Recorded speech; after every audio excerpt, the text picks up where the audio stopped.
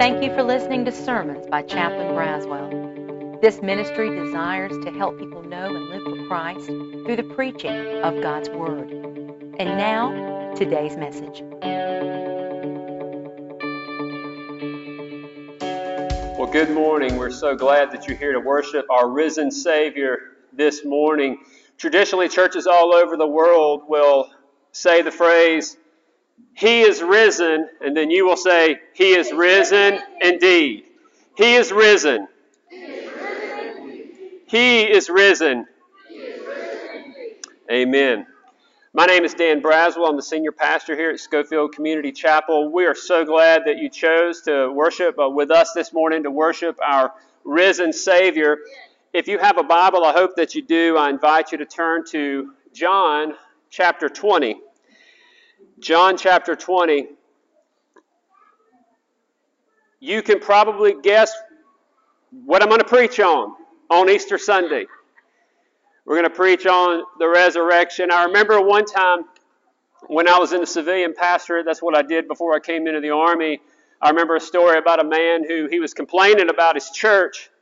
And he said, "I've been coming to this church for 10 years. And every time I come to church, all they ever preach about is the resurrection." He was complaining, you know. And finally, somebody with a little boldness, I suppose, told him, well, good night, Jim. You only come to church on Easter Sunday. What'd you think they were going to preach on?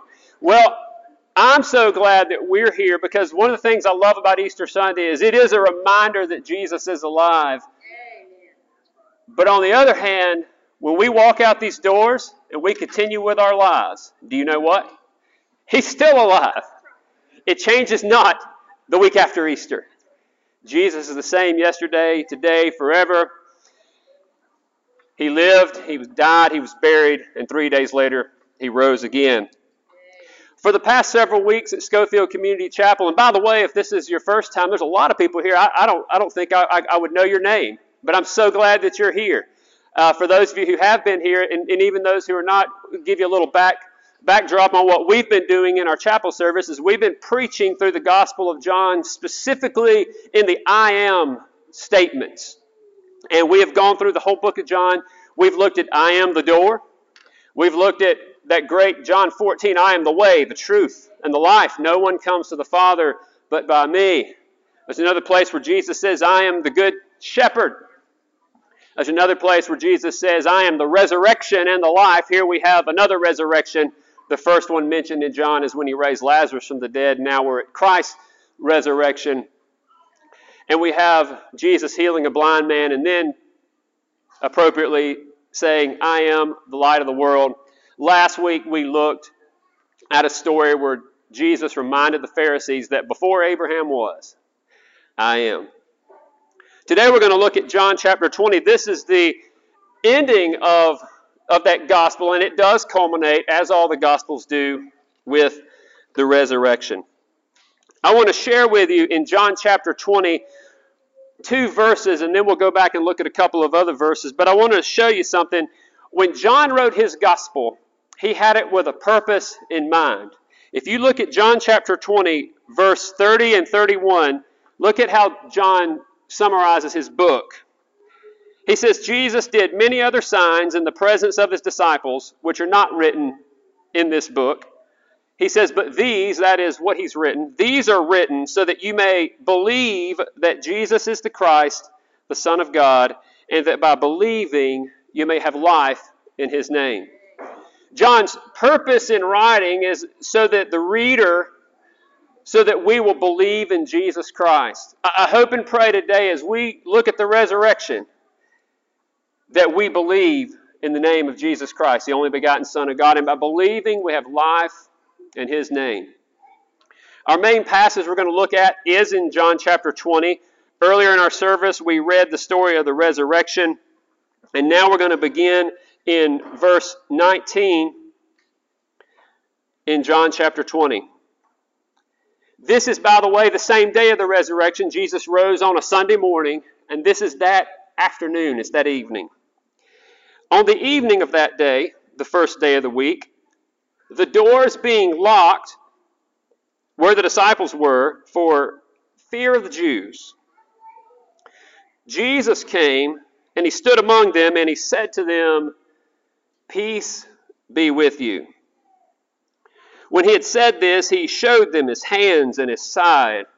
Then the disciples were glad, some translations say rejoiced, when they saw the Lord. And Jesus said to them again, "Peace be with you. As the Father has sent me, even so I am sending you." And when he had said this, he breathed on them and said to them, "Receive the Holy Spirit. If you forgive the sins of any, they are forgiven them. If you withhold forgiveness from any, it is withheld." What I hope we look at today, as we look at the disciples behind locked doors, as we look at this fear, as we look at this, folks, it's a grave, it's a death. There was almost a stench of hopelessness around this entire story. As we look at all the despair, I hope we can see some lessons of the resurrection, and that's what we want to look at today. We're going to share 3 lessons from the resurrection. Point number 1 is this. The resurrection took place in history, and that changes everything. And that changes everything. Earlier in John chapter 20, it says this in verse 8. It says, "They did not yet understand the scriptures that he must rise from the dead." I want to remind you that as you read through the 4 Gospels, at least 3 times, Jesus told his disciples very specifically, the Son of Man is going to be handed over to the hands of lawless men. He's going to be killed, and he's going to be buried, and 3 days later, he's going to rise again. The disciples were not doing anything particularly religious when the resurrection took place. They were in their homes behind locked doors. The resurrection took place in history, and that changes everything. What do we mean by that? What we mean is that the Gospels and the rest of Scripture record that Jesus literally, physically did rise from the dead. It is a game changer. When you are faced with the resurrected Christ, you have to do something with that. I was looking through that great theological treatise known as Facebook this week because I was wondering what's going on out there, what are people saying about the resurrection, and I came across a couple of statements that I think the Bible would contend with. One of them was something to the effect of, it doesn't really matter if Jesus rose from the dead, just let Jesus rise in your heart. I don't even know what that means. But I do know that's not what the Bible said. It doesn't matter if Jesus rose from the dead or not, because I saw another one that said, coincidentally, there's 3 major religion holidays that happen to fall under the same thing this year, and the person's point was, see there, it's all the same. No, Jesus physically, bodily rose from the dead. And folks, that is a game changer. If he rose from the dead, we have to accept all of what he said. If he did not rise from the dead, why worry about anything that he said? I was reading about Easter. Did you know that 12 billion jelly beans will be consumed by Americans during Easter? Fun fact for you, 12 billion. If you were to wrap them around the earth, they would go around 3 times. I didn't demonstrate that myself. I'm just taking, Facebook's word for it, but apparently you can do that. I think about that, and I think about what our world does with Easter, and I think about what our world does with Christmas. We try to tame it. We try to domesticate it. Al Mohler said this. He said, the secular world will attempt to domesticate, commercialize, and tame the baby in the manger. But it will run at breakneck speed from the cross and from the empty tomb. Sometimes we think about Christmas, it's easy for our world just to, it's a baby, babies are cute. We got a room full of babies. Every one of them's cute. I'm so glad you're all here. But you can't, cool story, bro, the resurrection. If Jesus did rise from the dead, it changes everything. Hold your place in John chapter 20. I want to show you something in 1 Corinthians 15. Turn to 1 Corinthians 15, and we'll come back to John chapter 20 in just a minute. By the way, on your own, I encourage you to read 1 Corinthians 15. Paul has a lot to say about the resurrection and its importance. But go down just a little bit in verse 12 in 1 Corinthians 15. Paul said this: if it's preached that Christ has been raised from the dead, how can some of you say there's no resurrection of the dead? In other words, Paul's making the point, because Christ was raised, Christians who know the Lord will be raised as well. He says if there's no resurrection of the dead, not even Christ has been raised. And if Christ has not been raised, our preaching is useless, and so is your faith. More than that, we are found to be false witnesses about God, for we have testified about God that he raised Christ from the dead. But if he did not raise him, if in fact the dead are not raised, if the dead are not raised, Christ has not been raised. And if Christ has not been raised, your faith is futile, and you still are in your sins. The resurrection is an event that took place in history, and that changes everything. You can turn back to John chapter 20. If you want to jot a couple of more verses down, I'll share these with you. You don't have to turn there. But 1 Peter chapter 1, verse 3, Peter says we have a living hope through the resurrection of Jesus Christ from the dead. Ephesians chapter 2 talks about the fact that you and I are dead in our sins. And what that means is that every single human being, I heard there's 300 plus people here today. If I do preacher numbers by tomorrow, it'll be 500 people were here, 1,000 people were here. We're so glad all of you are here. But every one of us in this room, the Bible says without Christ we're dead in sin. We have fallen short of God's glory. We have sinned against God. Paul says we're dead in our sin in Ephesians 2, but then he says that God raised us up. That would not be possible without the resurrection. We know that we'll rise again ourselves because of the resurrection, as we just read in 1 Corinthians 15. Also, you don't have to turn there, but 1 Corinthians chapter 6, verse 14 says, God will raise us up by his power. This is important because everything hinges on it. Folks, Christianity cannot be any of this silly, non-tangible, well, just feel Jesus in your heart. Just know. No. I want you to feel Jesus in your heart, but I want you to understand our relationship with God is made possible because Jesus Christ really did rise from the dead. Anybody who tries to preach a Christianity that says it's not important if Jesus didn't rise from the dead, folks, that's not biblical Christianity. Jesus rose from the dead, and that makes all the difference. It all ties back to the empty tomb. I'll even say this, and we'll go on to point number 2. When confronted with the empty tomb, it's like I said earlier, you can't just say, oh, that's a cool story, bro. You cannot logically go, God the Son lived a sinless life, died on the cross to save me from my sins. Oh, and by the way, he bodily rose again. You can't just go, oh, that's cool. Like you can go, oh, 12 billion Easter jelly beans. That's cool. That's a cool story, bro. You can't cool story, bro, the resurrection. It screams at us and it demands us to do something. Because if he rose from the dead and is still alive, he's still there, and we have to make a decision. We have to see, what are we going to do with this risen Christ? Now, point number 2. The resurrected Christ, he brings peace and he brings joy to people in hiding and people in fear. Look again in John chapter 20. Look at what it says in verse number 19. What happened?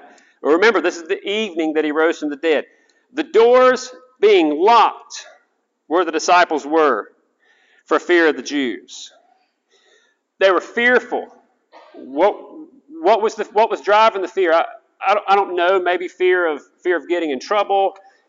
Definitely all the wind was knocked out of their sails because they do not look like folks who were getting ready for a resurrection. You read in Luke that a couple of the disciples were walking on a road. Remember, the road to Emmaus, and Jesus was talking to them. They didn't even recognize him at first. You see in this one, they're hiding.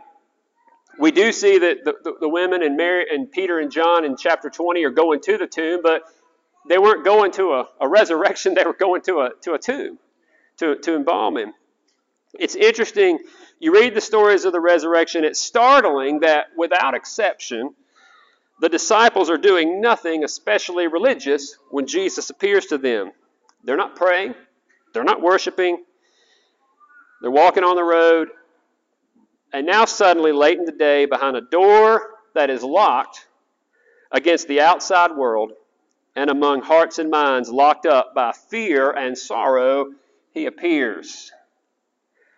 No one heard any creaking hinges. There was no sign of footsteps. As I was studying, many scholars, most, and I tend to believe too, that this was a miraculous entering into the room. I think a God who can raise Jesus from the dead, I think the risen Christ also has no problem entering into a room. Even though later on we found out that he was physically risen because he ate food and people touched him. But that's God. That's the power of God. I can't help but think, we don't have to turn there, but Romans chapter 8, verse 1, as Jesus told them, peace be with you, Paul reminds us in Romans chapter 8, since we've been justified through faith, we have peace with God through our Lord Jesus Christ. As all the disciples but one, John, scattered, and Jesus appears to them in this room, it's interesting. He doesn't come in there. If it was me, I would have told Peter, I told you so. I'd have told all of them, I told you I was going to be back. You don't see any of that.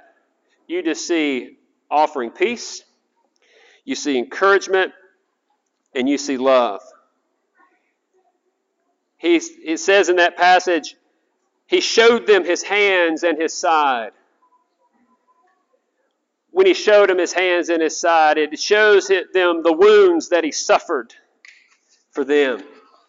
The chains that had been broken, the barrier that had been breached. Are you locked up this morning? Are you in a place where, for fear of, fill in the blank,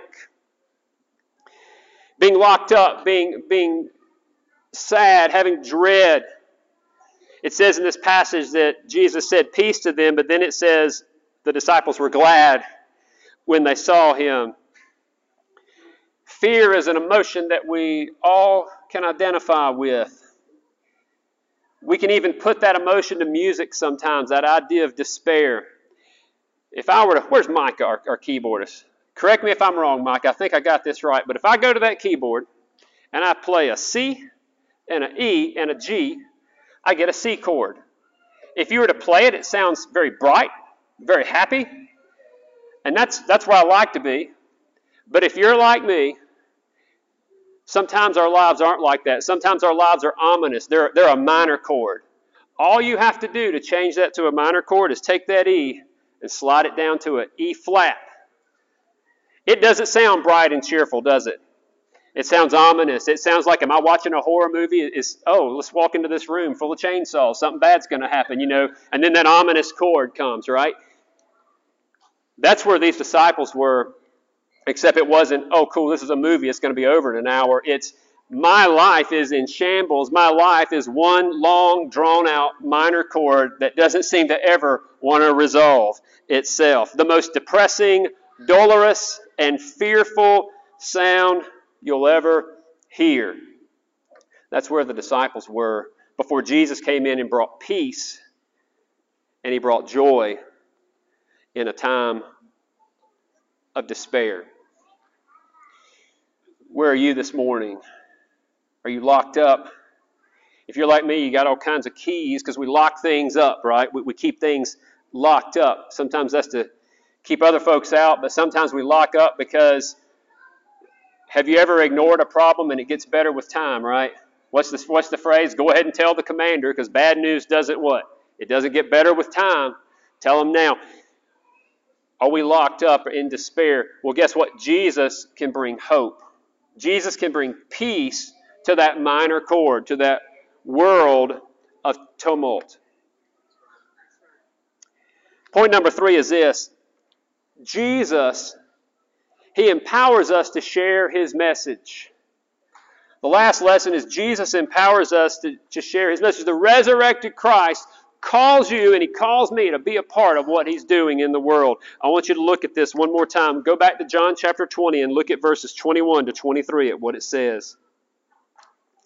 Jesus said to them again, peace be with you.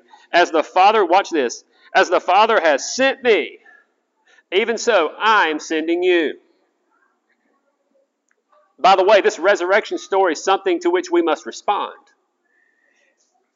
Jesus didn't just show up and say, ta-da, I'm alive, and everybody clapped and he went home. No, he says, even as the Father sent me, I'm sending you. It's the same message he's been preaching throughout the Gospels.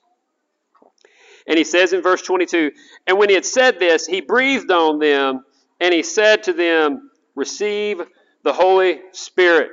He wants his disciples to be a part of what he's doing in the world. Next week, we're going to start a sermon series called Connecting with the Sinner. And we're going to look at a sermon that talks about evangelism, and then we're going to look at the book of Jonah, how Jonah was a prophet who preached in Nineveh. I want to challenge you, who are those people in your life that you need to connect to the Savior? Do you as a Christian have someone that you know and you love, maybe someone that you work with that you need to help connect to the Savior? That's what we're going to be talking about in the next several weeks. God calls us to be a part of what He has done through His death and His burial and His resurrection. I want to show you one more passage of Scripture, and I want you to turn to Romans chapter 5. If you have a Bible or on your digital device, turn to Romans chapter 5. I want to show you something at the last part here.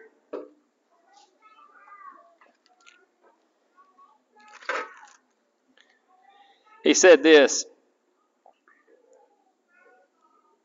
We'll go back to Romans 5:8. But God demonstrated His love for us in that while we were yet sinners, Christ died for us. Therefore, since we've been justified by His blood, much more will be saved by Him from the wrath of God. For if while we were enemies, we were reconciled to God by the death of His Son, much more now we are reconciled, we shall be saved by His life. More than that, we also rejoice in God through our Lord Jesus Christ, through whom we now have received reconciliation. God calls you and He calls me to be reconciled to Him, first of all, through our faith in Jesus Christ. The Bible says that whoever believes in Him, that is, we come to a point where we recognize we are sinners and we place our faith and trust in Jesus Christ for salvation, we won't perish but have eternal life. But then He calls us to be part of His work in reconciling others to Him. You can turn back to John chapter 20, and I want to share one more scripture with you. This one you don't have to turn to, but 1 John, which is also written by the Apostle John 2:2, he says He's the atoning sacrifice or the propitiation for our sins, and not only for ours, but the sins of the whole world. When Jesus tells His disciples, as the Father sent me, I'm sending you, He tells them to receive the Holy Spirit. That's a precursor to what we're going to see in the book of Acts. We learn through the rest of the New Testament that every single person who has trusted Christ as Savior, we have received what? The Holy Spirit, who empowers us to be a part of what He's doing in the world. He wants us to be anchored to the Lord. We probably have some rock climbers in this audience, I could imagine. If we have some people who know about rock climbing, that idea of being tethered to one another. If there's a team of climbers, they'll all be tethered. They'll be hooked together on a rock. But one of them will be securely fastened or anchored into that rock with that device that holds them in place. So that way, let's say the whole thing goes downhill and everybody loses and slips and falls, and it starts this chain reaction of a significant emotional event. What happens? That one person who's tethered, it holds on to the rest of them because they're anchored in that rock. You and I, as we live our Christian life, what we desperately need is to hear from the Lord, but also we need each other. We need to know that we're a body of believers connected through Jesus Christ as God calls us to reach out to the world. I think I told you about the jelly beans. We eat 16 billion a year. In 2022, here's some more fun facts for you, some more Easter fun facts. In 2022, the United States is going to spend $20.8 billion on Easter. I don't know who these people are, but I don't feel like I'm really helping that cause. It comes out to about $170 a person. I don't know. I don't spend that much. $3 billion of that's on Easter candy. Here's a weird fact. 78% of people, when they eat the chocolate bunnies, they eat the ears first. So think about that as you eat your chocolate bunnies. And 91 million chocolate bunnies are sold in the U.S. each year. By the way, those jelly beans were introduced to America in 1930, and since then, obviously, we have consumed billions of them. 60% of parents plan on sending Easter baskets to their children after they've moved out. I'm definitely part of the 40%. Have we sent any Easter baskets to our grown? I didn't think so. We haven't, but you do what you want to do. Send them if you want. I am in this category, though. 80% of parents steal candy from their kids' baskets. 5.5 million Peeps are produced each day, and 1.5 billion are consumed each Easter. Again, I'll crush the chocolate bunnies, but if you're waiting on me to eat Peeps, you're waiting a long time. Now, why do I share all that? Because obviously it's important to our culture, these concepts. But I want to submit to you that all those things I just said, you know what they are? Cool story, bro. Fun facts. Nothing earth-shattering about those things. But what about these facts? Jesus is alive 100% of the time. Jesus' death, burial, and resurrection pays for the sin debt of all who believes. And by the way, he pays for all my sin, 100%. Not 60%, not 80%, 100%. More than just, that's cool. It's a game changer, isn't it? 100% of people must do something with the resurrected Jesus. You cannot look at Jesus and the resurrection and go, meh, okay. He screams at us. He calls us to do something. As C.S. Lewis said, we can't simply be ready to accept Jesus as a great moral teacher, but I don't accept his claim to be God. He said a man who was merely a man and said the sort of things Jesus said wouldn't be a great moral teacher. He'd be a lunatic. Or else he'd be the devil of hell. You must make your choice. Either this man was and is the Son of God, or else a madman or something worse. You can shut him up for a fool. You can spit at him and kill him as a demon. Or you can fall at his feet and call him Lord and God. But let us not come up with any patronizing nonsense about him just simply being a human teacher. He didn't leave that open to us. He didn't intend to. Jesus brings joy and peace to those in sorrow and fear.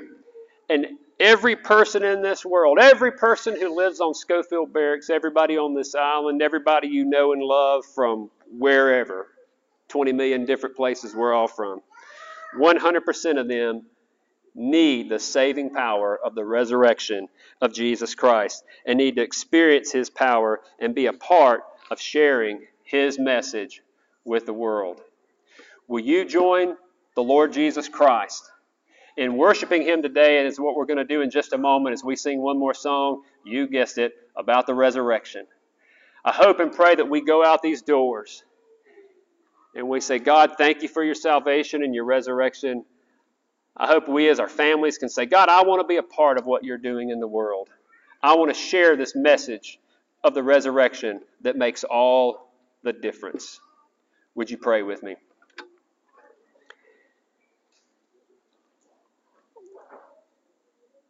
Heavenly Father, I pray that you would impress on our hearts the reality of the resurrection. God, I pray for our people here. I pray for those who may be here and never experienced forgiveness of sins through faith in Jesus Christ. I pray that today you would call them and you would draw them and they would call on you like Romans chapter 10 says, whoever calls on the name of the Lord will be saved. God, I pray for your people today. I pray that as we ponder the resurrection today, may it stir in us a calling, a yearning to receive your Holy Spirit, to be empowered by your Holy Spirit, And God, to be a part of sharing this message of forgiveness of sins that comes through the death, burial, and resurrection of Jesus Christ. God, I pray now for those who we may have on our heart who are lost. I pray that you would draw them to yourself, and I pray that you would use us to help point them to you. God, we worship you today, the one who is alive, knowing that makes all the difference. And it's in Christ's name we pray. Amen.